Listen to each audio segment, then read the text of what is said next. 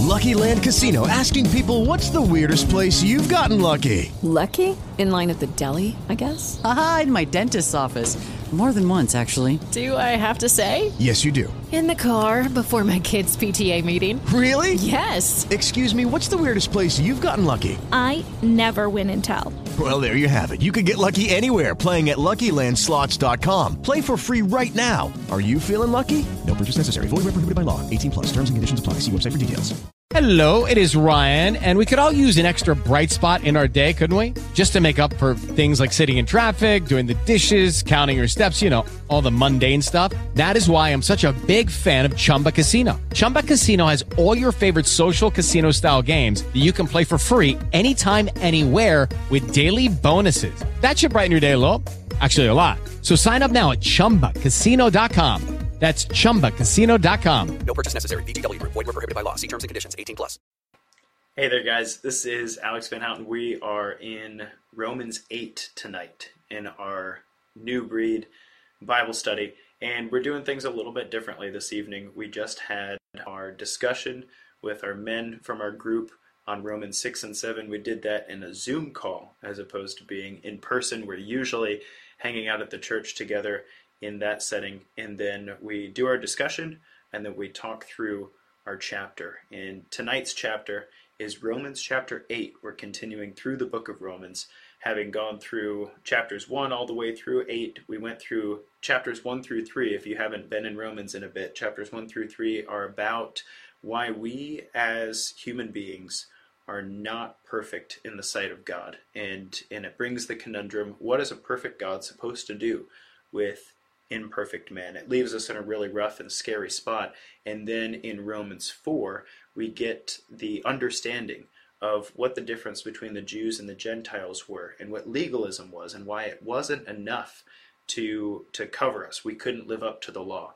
And then we get Romans 5, which is the amazing and powerful message of Christ's sacrifice for us, and why it's enough, and how it covers us and covers our imperfections in the sight of God, so that we can have peace with God. And then we just discussed Romans 6 and 7, which you might remember if you're familiar with the book of Romans, or even biblical liturgy at all. You might be familiar with the verse, "O wretched man that I am, the things that I want to do, I don't do, and the things that I don't want to do, I do. What am I supposed to do with myself?" And that's Paul in Romans 6 and 7, talking through the war between our flesh and our spirit. And so that brings us to Romans 8, and I'm extremely excited to talk to you guys tonight about Romans 8. If you're new to our study, I myself or Scott Haley will email the PDF with the questions and the walkthrough through these verses.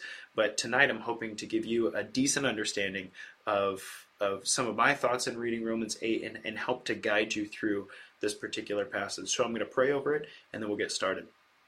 Father God, thank you for this evening.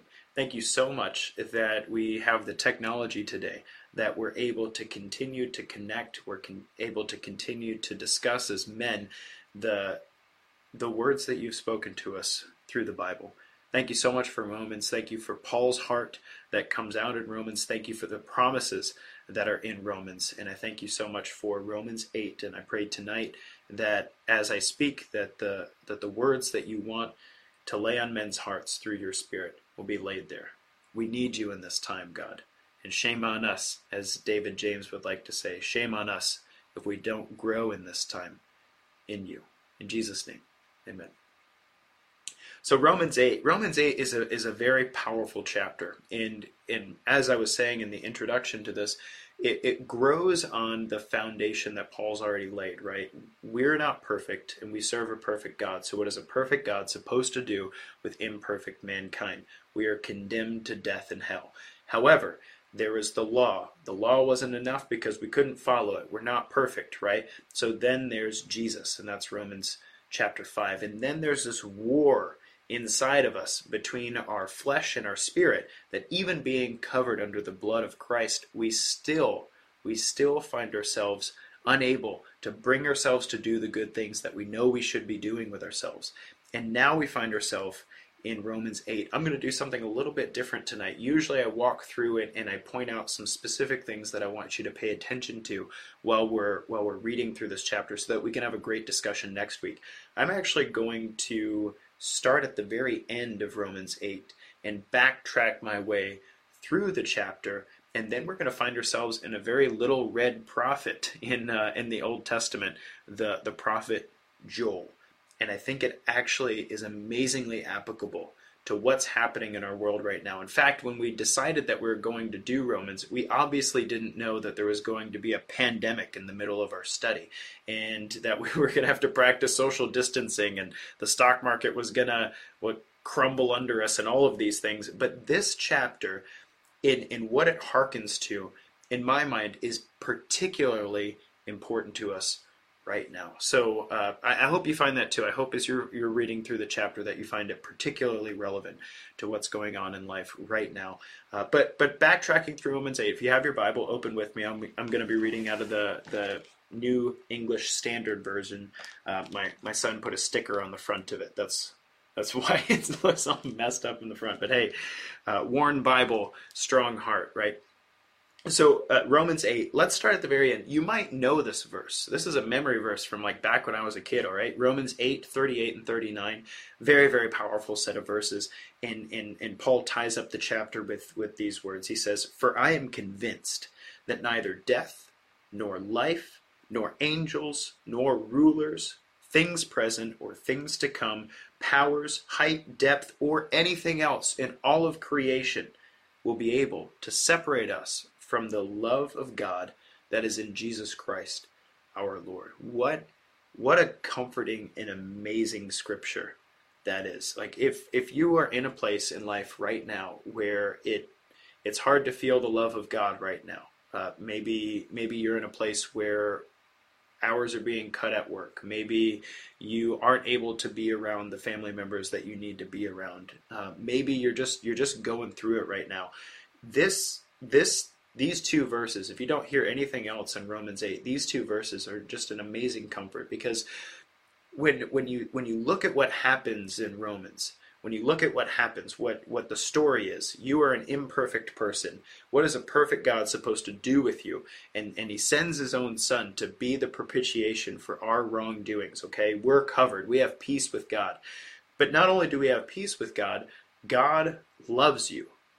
God loves you. And when you accept the gift of his son as the sacrifice for your own sins, and you believe on him, no matter what it is that you do, and no matter what else goes on in the world around you, these verses are an amazing comfort, especially in a time of trouble. So I'm going to read it one more time. I hope you'll read this, and if it needs to sit in your heart and needs to be a cornerstone for you right now, that you'll remember where it comes from. Romans 8, 38 through 39. "For I am convinced that neither death, nor life, nor rulers, nor things present, nor things to come, nor powers, nor height, nor depth, nor anything else in all of creation will be able to separate us from the love of God that is in Christ Jesus our Lord." I speak that over you this evening. I speak that over your family, and I pray that you feel the love of God more powerful than anything else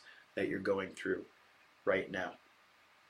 Now, continuing to backtrack through Romans 8, having spoken that over you, this is also a very powerful verse. Again, my wife loves, she makes signs. I don't know if you've seen this before, but if you come to my house, you'll find these wooden signs. We've done like furring strips in a frame, and then a really like small thin piece of plywood, and she paints them, and then she actually hand creates these stencils that allow her to write with a paint pen, and she writes verses and she writes quotes and whatnot. And there are some verses that she's written over and over and over again for people, that people order. They order these signs and say, "Hey, I want this word, I want this verse, I want this thing on the wall of my house that I can see it and I can be reminded regularly." And in Romans 8, we also find another verse. So I just read Romans 8, 38 and 39 to you. But here in Romans, we also find Romans 8:28. And 8:28 is a verse I've heard quoted a lot of times, and people really don't many people don't even know where that came from. And if you understand that it's embedded in the most complete version of Paul's theological work in the New Testament, then it becomes even more powerful and important. And it points us even further back in the chapter to something important. So Romans 8:28 reads, "We know that all things work together for the good of those who love God and who are called."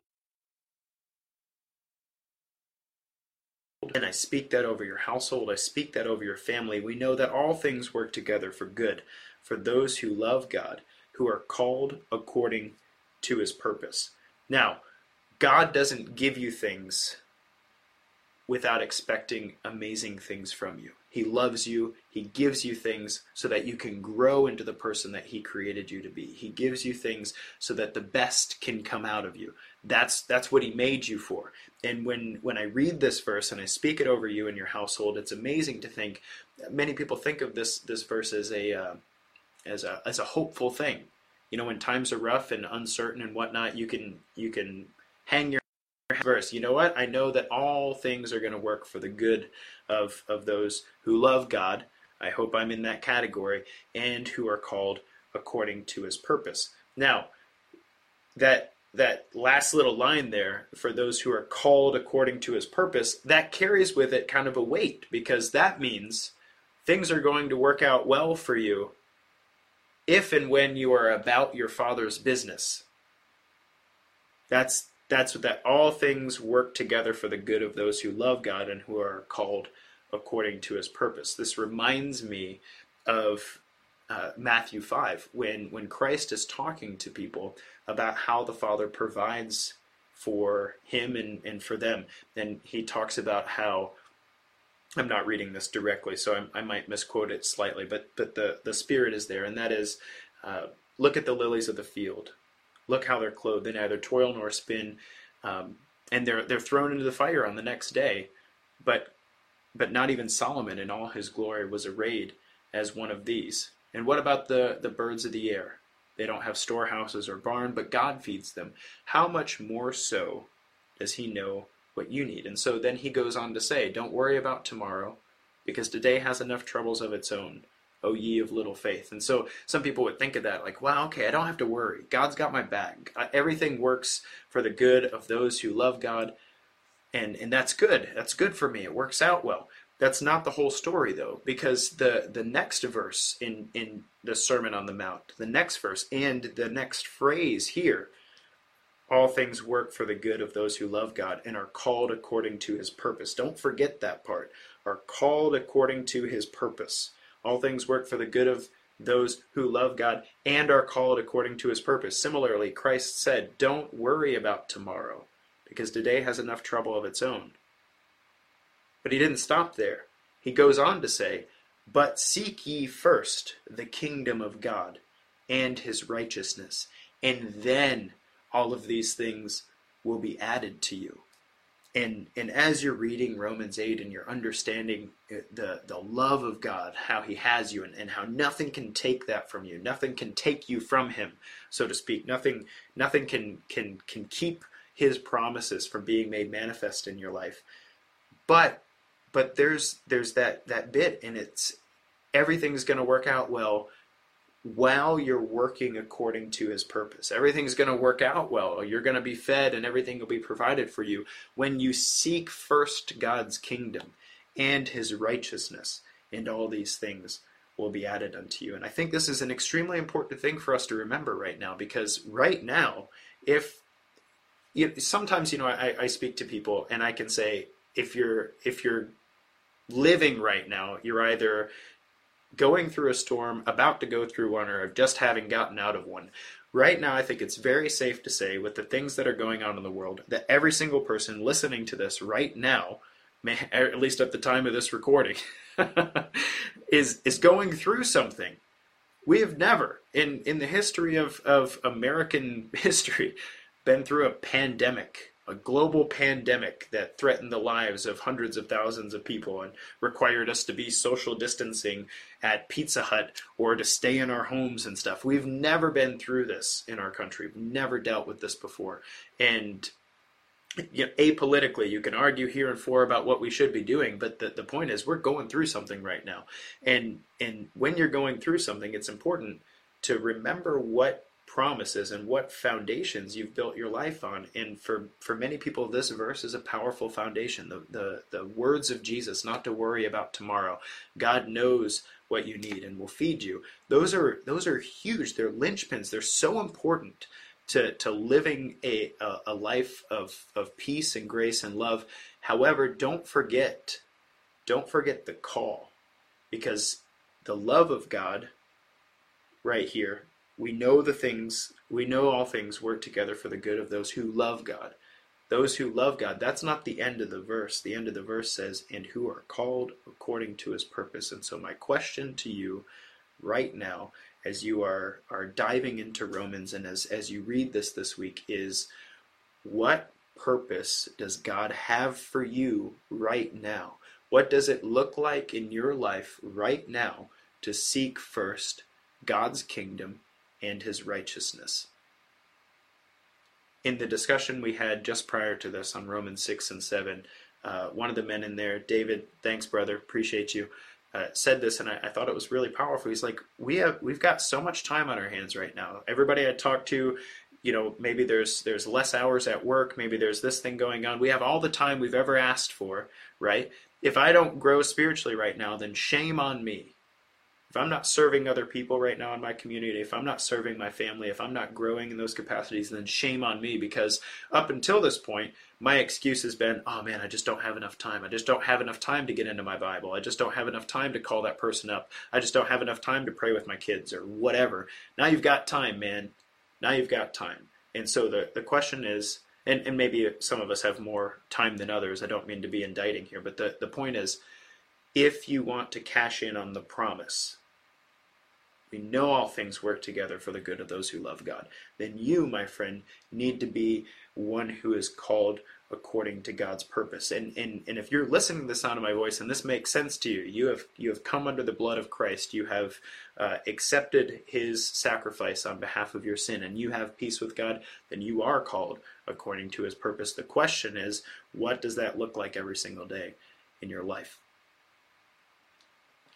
What does that look like every single day in your life? I'm backtracking again further. I don't think Paul intended for me to read his chapter backwards, but it makes sense for what we're going through right now. It makes sense to read it backwards. I want to point you to verse 18.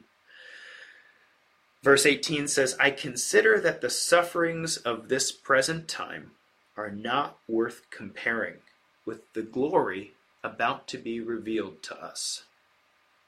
I consider that the sufferings of this present time are not worth comparing to the glory that will be revealed to us.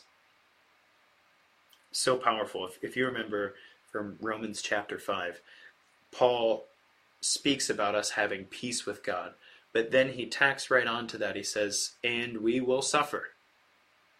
Because suffering leads to endurance, and endurance leads to character, and character leads to hope. And it's so powerful and important. I love this because we serve a God, and his messengers don't sugarcoat this stuff for us. He says, you're going to suffer. That's part of the deal. Like, you're going to suffer anyway. That's life, but it gets to mean something. It gets to bring something powerful out of you. And in verse 18 here in Romans, Paul goes on to say that I consider this suffering here in this present time, it's not worth comparing with the glory that will be revealed to us. Now, as you read through the chapter of Romans, it's easy to argue about what that glory actually might be, right? He might be talking about the glory of heaven after this life. He might be talking about the glory of God as God's kingdom's brought here on earth, as Jesus prayed in the Lord's Prayer, thy kingdom come, thy will be done on earth as it is in heaven. It could be argued that Paul's talking about glory in tomorrow that will be revealed to you, because the deeper you grow in Christ, the deeper you get into your spirit as opposed to your flesh, that the world becomes a more vivid, bright, loving, powerful place to be. Who knows? The point is, right now I'm pretty sure most people are suffering in some form or fashion. That's usually true even when there's not a pandemic afoot. The question is, where are your eyes? Where are your eyes? Because when you're suffering, your eyes can either be looking down or they can be looking forward. And Paul's call here is to be looking forward, maybe even a little up, is to have your eyes forward. Look at what God's bringing into view. Look at what God wants to reveal to you following the suffering. And continuing backwards. Romans 8:5, and this will actually bring us to the prophet Joel momentarily. Romans 8:5. Paul is speaking about, he's building on the idea from Romans 6 and 7, that there's a separation within us of our flesh and our spirit, and they war together within us. Okay? Now, I don't want to recap everything that we've taught in this Bible study so far, but winning the war of the flesh and the spirit inside of you is not what saves you. It's not the thing that makes you right with God. However, winning the war between flesh and spirit is what opens up bandwidth in your life to do more of God's work here. More of the joy of doing your Father's work, more of the power, more of the love, more of the grace of your Father's work here on earth. If you're losing the battle between flesh and spirit on a regular basis every single day within yourself, but you're covered under the blood of Christ, you're gonna be hanging out with me, singing hallelujah in heaven, or you're gonna be hanging out with the saints, right? That's good. But if you're going to manifest the best of what God wanted for you here, if you're not dead, you're not done. If you are going to manifest that, then the war between flesh and spirit is extremely important and a powerful part of you living out the freedom of Christ here on earth. And so Romans 8:5, he continues saying, "For those who live according to the flesh set their minds on the things of the flesh. But those who live according to the Spirit set their minds on the things of the Spirit." Those who live according to the flesh set their mind on the things of the flesh. Those who live according to the Spirit set their mind on the things of the Spirit. And I was convicted by this. Okay? Because, first of all, look, while my business was being hit pretty hard over the last 2 weeks, and while we weren't able to gather for church on Sunday, because social distancing and all that stuff. Can't have a group of 400 people in the lobby at New Life Greenbrier, right? That's a problem. While all this is going on, the value of my IRA dropped 30% in 1 week. While that stuff's going on, the idea that, hey, let's get together with a group of guys at least, and get on a Zoom call and discuss Romans together, that wasn't my first thought. That wasn't the first thing that came to my mind. My mind was on the things of the flesh. Where's my money going? Where can I drive today? Who can give me a break from my 1-year-old? I guess that little goober's walking around the house crying everywhere. The things of the flesh, man. I'm in what stinks is it takes me a while. It takes me time, and it takes me energy, and it takes me a ridiculous amount of just beating my head against the wall before I say, look, dude, you're living in the flesh. Your mind's on the things of the flesh. You're missing the things of the Spirit. You're missing out on what God has for you in this time, in this rough, uncertain, difficult time. There are beautiful and awesome things that He has for you right now, and you're missing them because you're worried about your stupid IRA, and you want to go places, and you want to do things, and you want to make sure your business keeps growing. And I don't mean to throw myself under the bus completely. I'm trying to provide well for my family. I'm trying to be a good husband. I'm trying to be a good father. I'm trying to be a good teach children in the church guy. It's not like I'm mad because I'm playing video games all the time and I'm living in the flesh. That's not what I'm talking about here. But what I'm saying is, Paul makes the point that we have an opportunity to live in flesh or live in spirit. And the things of the flesh, he goes on to talk about the things of the flesh. To set your mind on flesh, this is verse 6, is death. But to set your mind on the Spirit is life and peace. And so my prayer, after being convicted here in Romans 8 this week, my prayer was, God, how do I live in the Spirit right now? How do I set my mind on the things of the Spirit? What's the process? I'm a process guy. Give me a list, God. What's the list? How do you do that? What's the list of things that I, Alex Van Houten, can do to set my mind on the things of the Spirit in this time? And I had a friend I'm connected to who posts verses kind of like I do, and he posted a verse from Joel. And so if you have your Bibles with me, flip to Joel. Joel's in the Old Testament. He's one of the minor prophets. He's right after Hosea. If you were with us in our previous semester, as we walked through the lives of imperfect men to point to the perfect figure of Christ, Hosea was one of the prophets that we spoke about. Hosea's story is not one you're going to hear in Sunday school. If you haven't heard it lately, I encourage you to go read the book of Hosea. It's pretty powerful. We're not talking about him. We're talking about Joel. And Joel comes right after Hosea. And Joel is a very, very short book in the Bible. It's 3 chapters long. And it has a really interesting story. As I understand it, the story of Joel comes after a swarm of locusts invade and destroy the crops and livelihood of all of Israel. Okay, so yeah, if you've never had a garden, you don't understand necessarily what this feels like or what this means, and it's even deeper than that. Okay, because back in those days, you had people who grew food for the entire village. They grew food for everybody. Okay, they had their wheat fields and they had their they didn't have soybeans, but whatever. They had all of the crops, it was all there. They had their grapes for the vineyard and the wine and whatnot, and wine was actually a really important part of staying hydrated. It wasn't as concentrated alcoholically speaking, but it was really difficult to get clean water and make sure it was boiled and stuff. So people sipped on wine from wineskins. Like, it wasn't just like, oh no, the wine's gone. It's like, hey, the wine's gone. That's a problem, right? It's not just a party thing. It's an important thing, right? Anyway, all that to say, and actually it would have been one of the important sources of antioxidants in their diet. I'm a hardcore nerd. You don't get citrus in the middle of the desert, okay? There's no oranges growing in the desert, but you can get some of those anthocyanins and whatnot from grapes. So anyway, wine was a really important part of their world too. So the swarm of locusts comes and wipes out everything.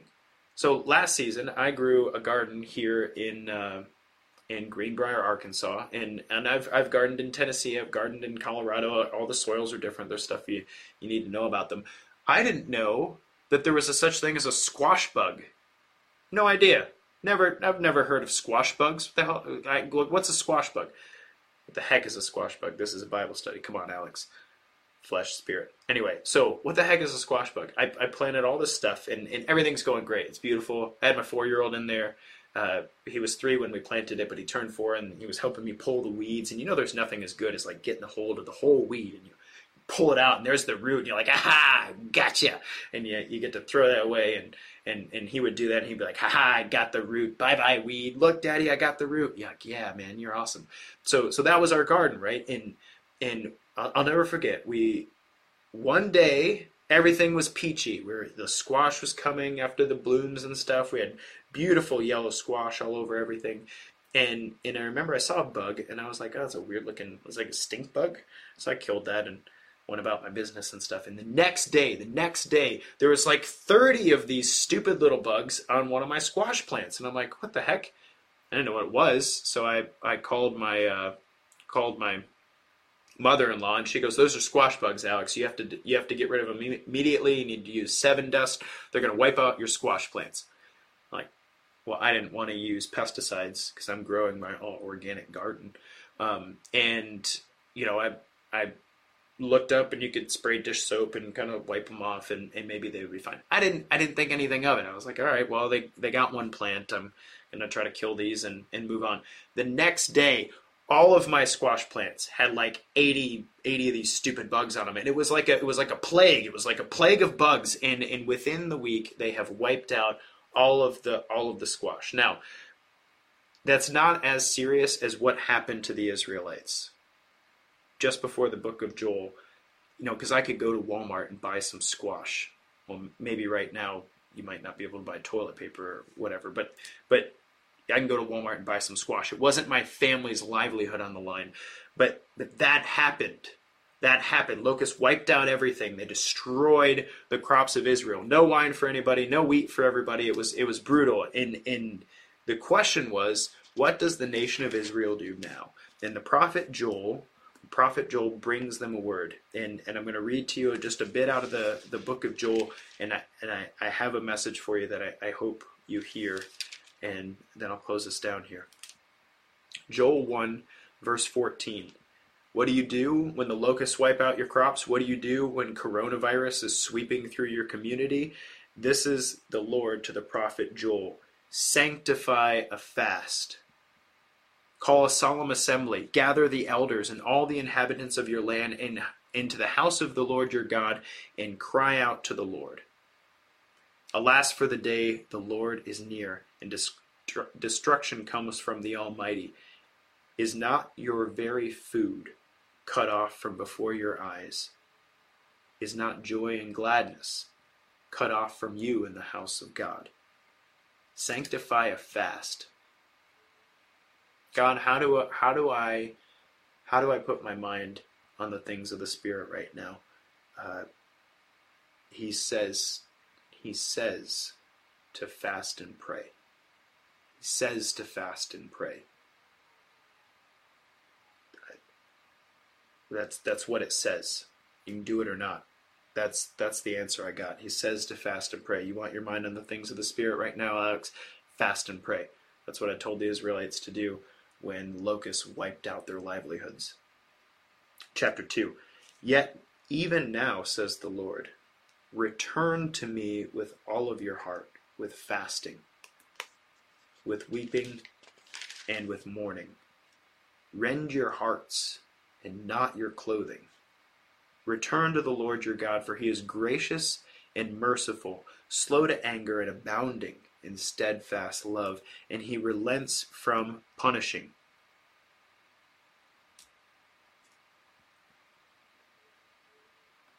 Okay? What happens then? What happens when you fast and pray? What happens? Setting your mind on the things of the Spirit.